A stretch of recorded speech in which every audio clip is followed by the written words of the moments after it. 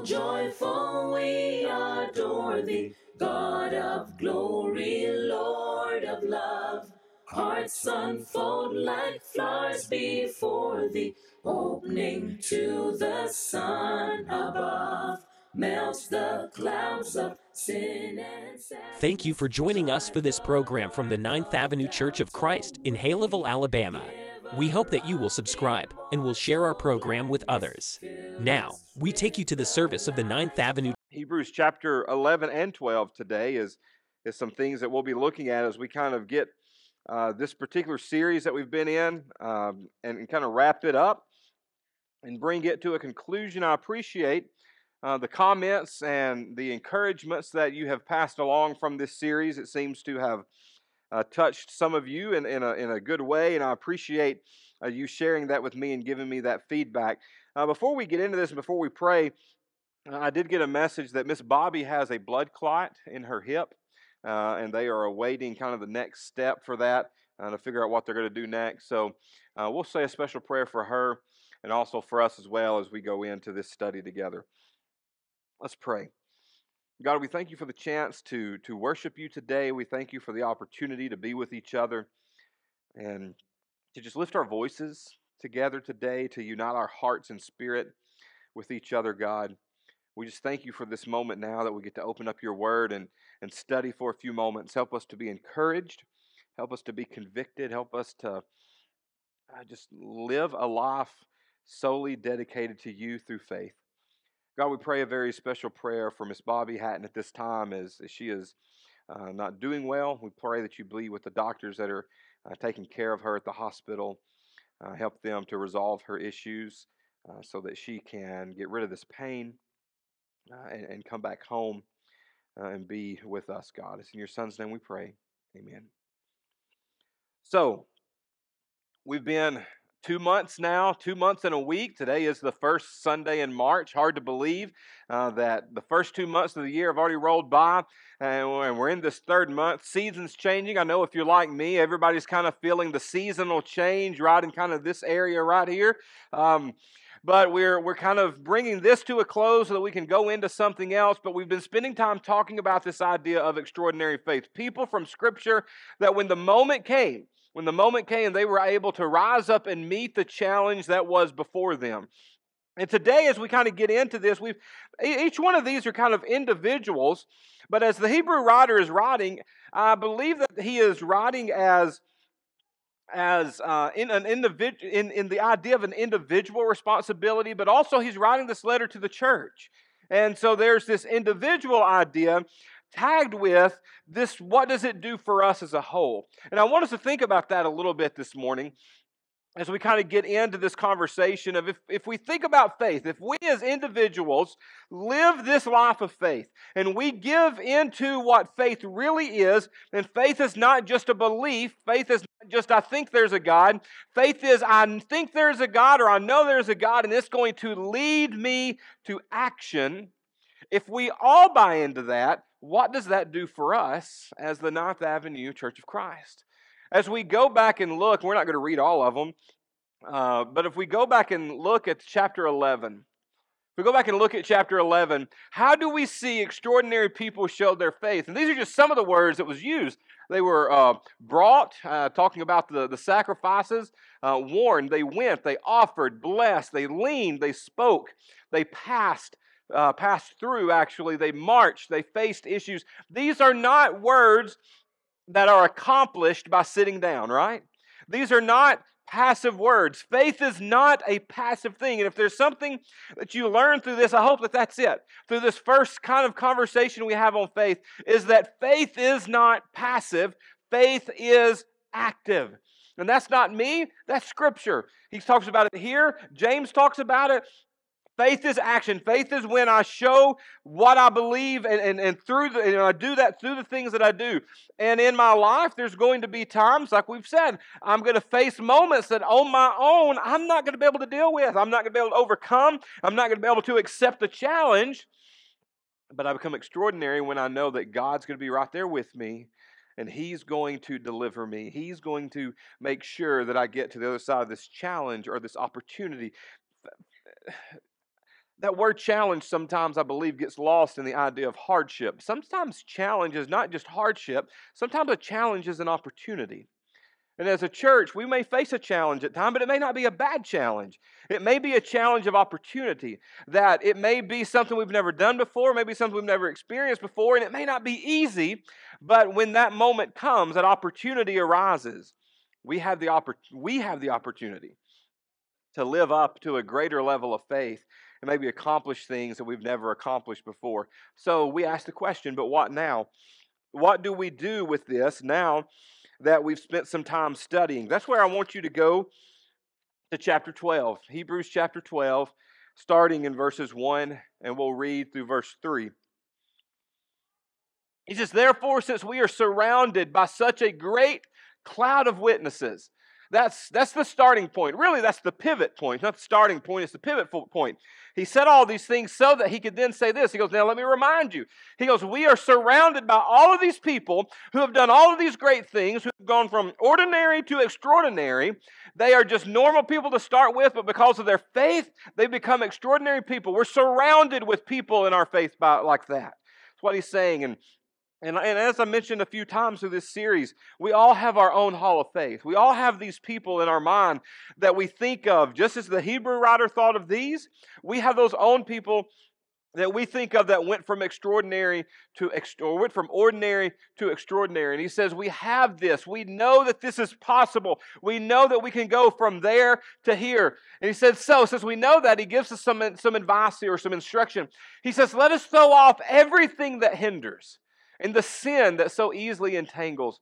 And let us run with perseverance the race marked out for us, fixing our eyes on Jesus, the pioneer and perfecter of our faith. For the joy set before him, he endured the cross, scorning its shame, and sat down at the right hand of God. Consider him who endured such opposition from sinners, so that you will not grow weary and lose heart. I want us to take these thoughts today, and I want us to look at three sections, three things that he says. As a church family, how can we live in faith? What can we do to make sure that our legacy as a church doesn't stop here? What can we do as a church family to make sure that the mission of Jesus is accomplished in the time that we have here? We will never fully accomplish it until the day of judgment, until Jesus comes back. We won't see the fulfillment of that, but we can accomplish what's been given to us in the time that we are here. How do we live in faith as a church? Well, using these things that he's given us today, I think the first thing we think of is throw off everything that hinders. Throw off everything that hinders. I'll tell you what, there's a lot of things in our life, I believe, that can stop us. A lot of things that get in our way. There's a lot of distractions in our world. And in our mission of Jesus, it's the same thing. There's a lot of things that we allow to hinder us and get in our way. The thing, this is just kind of me. When I hear that word hinder, I don't think of big obstacles necessarily. When I hear the word hinder, I think of little things that just kind of draw your attention here and there. And you put enough little things in the way, and you are stopped from accomplishing the big thing. And so I think in our walk with God and in our journey with each other, we have to make sure that we get those little things kind of where they need to go. It's not necessarily that they don't need to be dealt with. It doesn't necessarily mean that they're bad things, not always good things, but not always bad things, but just put them in their proper perspective, put them in their proper space. A book that I read one time talked about the true test of great leadership is when they understand what's a mountain and what's a molehill. A lot of times leaders want to make everything a mountain. Everything's big. Everything's a problem. Everything's a challenge. He goes, no, sometimes it's just a hindrance. Sometimes it's just a small thing, and I can deal with it, and I can move on. But it doesn't have to take all of our attention. It doesn't have to take all of our energy. Because then when we get to the mountain problem, when we get to the big challenge, then we're so just tired and worn out and overwhelmed that we can't really face what we need to face. I've been thinking this week about some things. I guess I put them in here. What are some things that hinder us in our faith as a church family as a whole? One of the things that I thought about was if we're not careful, one of our biggest hindrance can become an inward focus. An inward focus. You know, we talk a lot about coming here and being filled up and coming here and having your needs met and coming here and doing this and that here. And if we're not careful, church, if you will, becomes a place that we get into the rhythm and routine of just coming and getting. It's kind of that country club mentality. I come and I give my contribution, I pay my dues. Now you take care of me. And there's usually not a whole lot of give in that mindset. That's the beauty of discipleship. Discipleship is created by Jesus, and it is ordained by Jesus as the way that we grow the church. And what discipleship does is discipleship helps us find the balance between inward focus and outward focus. In true discipleship and living that lifestyle, there are times that we have to come here and be refilled. There are times that we are facing challenges in our life that are difficult and hard, and I come into the presence of my church family to be helped, to be healed, to be encouraged. And so there is a place and a time for that, but it can't stop there. When we're living a life of true discipleship, understand that this very well may be that place, but once I am full, once I am healed, once I'm rejuvenated, once I'm energized, then I go out and I pour myself back out into other people. And I fill them up, and I encourage them, and I offer them what I have received. And then I come back in, and I get refilled, and I get re-energized and recharged, and then I go back out. It's just a continual cycle. But if that cycle, and I think it is very tempting. It is very tempting to become inward focused, especially as we watch the world unfold around us and the difficulties that the world offers.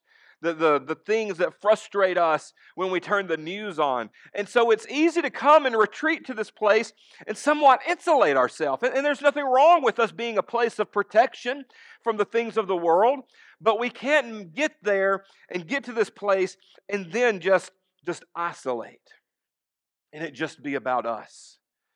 Because it's not just about us. As we talked about at the end of the year last year, we are the only hope that this world has. We have the message.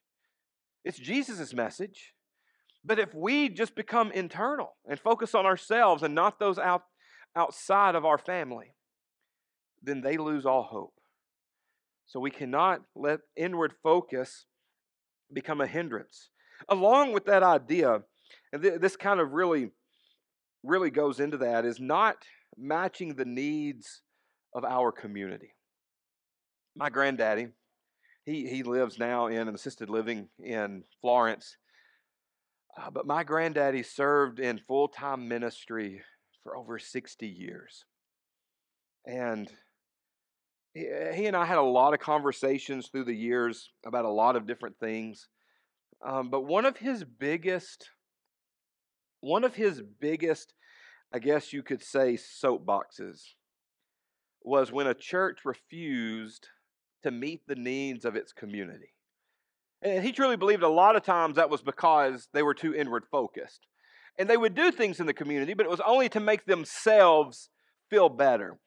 And they were going to do a prayer door knocking campaign in Savannah one time where they just go around, they knock doors and pray for people. And he asked the leadership there as they were preparing this, he said, I just have one question. He goes, are we doing this because we want to save those people? Or are we doing this because it makes us feel good that we're doing something? Are we doing it for us or are we doing it for them? And he says, if we're doing it for us, we're not doing it for the right reason.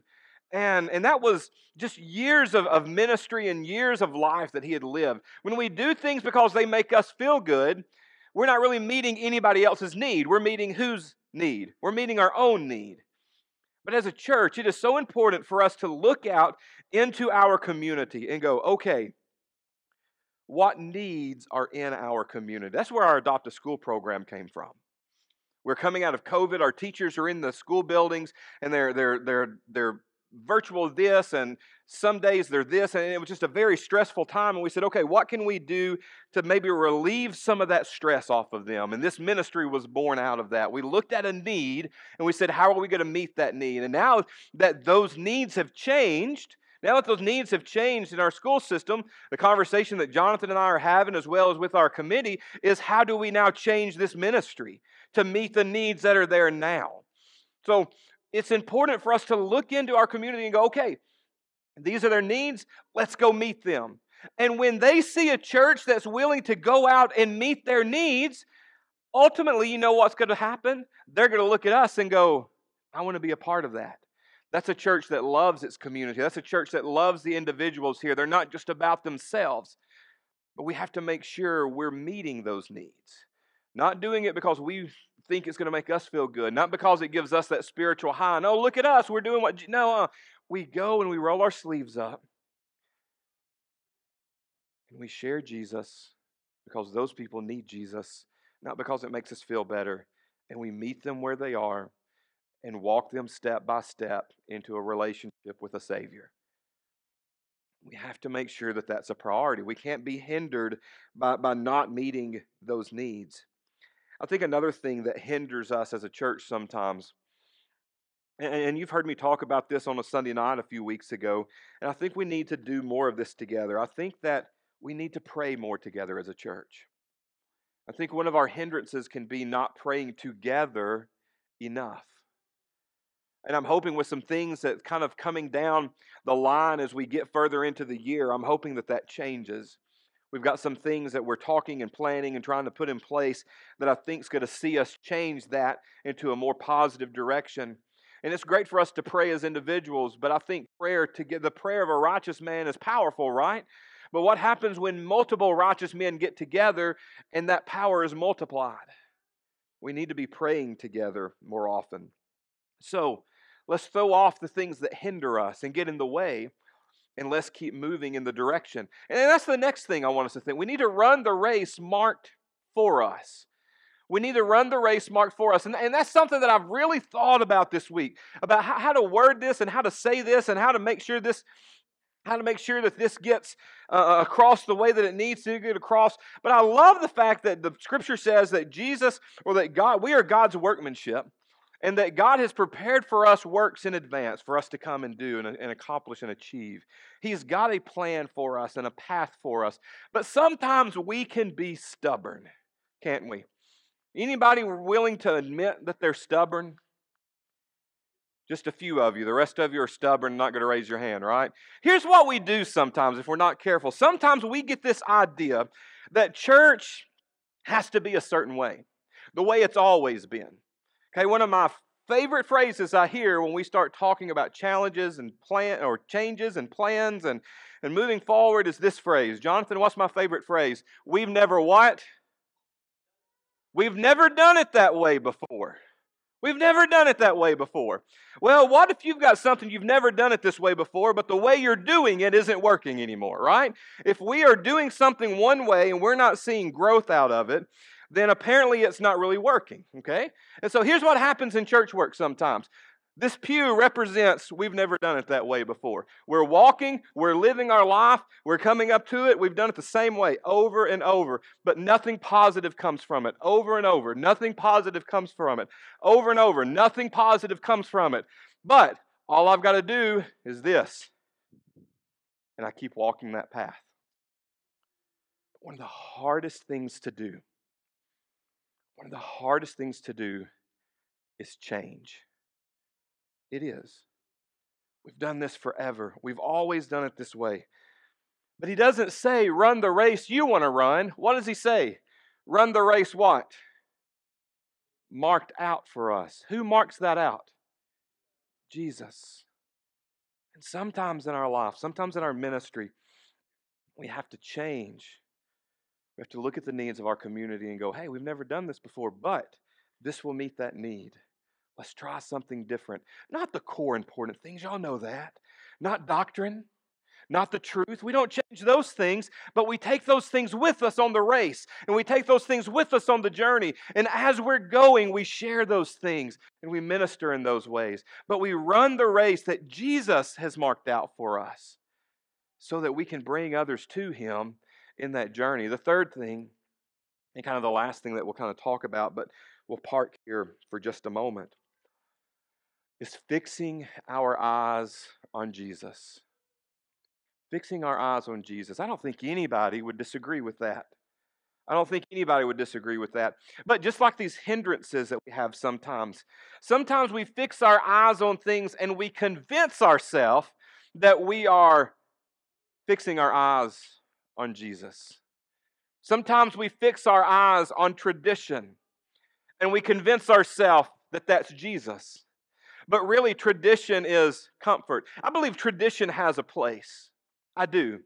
I understand when I hear people say, we've never done it this way before because we're comfortable. Tradition creates a sense of family community. It does. You have family traditions in your own family that when you get together and you do these things with your family, it brings you together and it brings you a sense of love. So there's a place for it, but we can't let traditions become the focal point and convince ourselves that that's Jesus. Because Jesus is greater than that. And sometimes those things, if we're not careful, get in the way of bringing people to Christ instead of helping people come to Christ. So we have to make sure we're fixing our eyes on Jesus and not the tradition. We have to make sure that we're fixing our eyes on Jesus and not our own personal ideas and wants. Oh, I like it this way. Oh, I like these songs and not those songs. I like for sermons to be about this and not about that. I like this teacher and not that teacher, okay? And we convince ourselves, I'm fixing my eyes on Jesus. I'm living my life, my faith the way I need to so that I can grow the way I need to. But really what you're doing when you say things like that is I am fixing my eyes on my own personal ideas and my own personal wants. I'm wanting church to be what I want it to be instead of what it needs to be, which is focused on who? Jesus. And Jesus is going to challenge us. And Jesus is going to push us. And Jesus is going to want us to grow. And when we start that, that's sometimes going to be hard. Sometimes that's going to be difficult. It's going to make us stretch. Sometimes it involves change. But when we get to that place, we have to make sure, am I fixing my eyes on Jesus? Or am I fixing my eyes on myself and my ideas and wants? Then the third thing that I really didn't think about until I was listening, I've mentioned this 3 times today, twice in class and once today. It was actually a 15-minute podcast, which was for this particular leadership podcast that I listened to, it was very short for a majority of the stuff that they put out. But they talked about the fear of failure. The fear of failure, that a lot of times churches don't grow. Churches stay in a rut because they don't want to do anything different, not because they think it's wrong, not because they think it's unbiblical, but because they're afraid to fail. And when they fail, they think that well, if we fail, then we've just messed everything up and we can't come back from that. But we have to look at challenges and go, okay, I'm willing to step out on my faith. That was one of Moses' biggest issues, right? Moses was afraid when God came to him that he was going to go back to Egypt and he was going to fail. He kept giving them reasons of why he can't do it. The core of that was, I might fail. I tried it once. I tried to serve you in Egypt at one point. I did it my way, and it failed. And now I'm here on the backside of this mountain with all of these sheep because I failed. And now you want me to do it again? I can't do it again. I can't do it for this reason. I can't do it for this reason. I can't do it for this reason. Because he was afraid he would fail. Fear of failure is a real thing. But if you're afraid to fail, you'll never succeed. If you're afraid to fail, then you'll never succeed. Never. If you're not willing to take risk for God, if you're not willing to step out on your faith and do things you've never done before and serve in ways you've never done before, be a disciple in a way that you've never done before, then you'll never succeed and grow in the kingdom. But see, if I fix my eyes on Jesus and I keep looking at Him And I know as long as I'm moving in this direction, He's going to take care of me. Yeah, I may fall flat on my face. I may get it wrong. I may have a bad idea. It may have a good thought, but the way we lay it out and plan it out, it may just fall flat on its face. But that's okay. We get up. We keep going. David's my favorite example of that. David has his affair with Bathsheba. He has her husband killed. His punishment is the loss of his child, unfortunately, and he's praying and he's fasting and trying to talk to God into changing his mind, and then he gets word that, hey, your son passed, and he gets up and he goes and he says, hey, I can't bring him back, but I can go to him. I failed, but I can't let that stop me from continuing to try to succeed in my walk with God. And he becomes known as the man after what? God's own heart. If he had been afraid of failure, he would have never gotten that nickname. So we cannot be afraid of failure. We have to fix our eyes on Jesus. This is one of the most intriguing questions that I think about on nearly a daily basis. What's next for Ninth Avenue?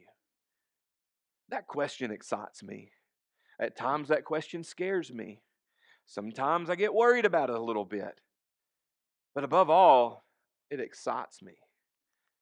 Because there's no telling what's next for us here at Ninth Avenue. One of the things that I do know is it's going to be different than the past. It's not going to be the same as the present. It's going to be its own thing. And I think that's a good thing. I think that's a positive thing. I think that's growth. I think as long as we keep those core values, as long as we keep those core truths where they need to be and we fix our eyes on Jesus above everything else, then He is going to allow us and bless us to create that which needs to be created in this church family to save people in this community. And I feel so blessed by that. I know that over the last couple of years, we've been trying to find our footing and kind of relay a foundation and so that we can move forward again.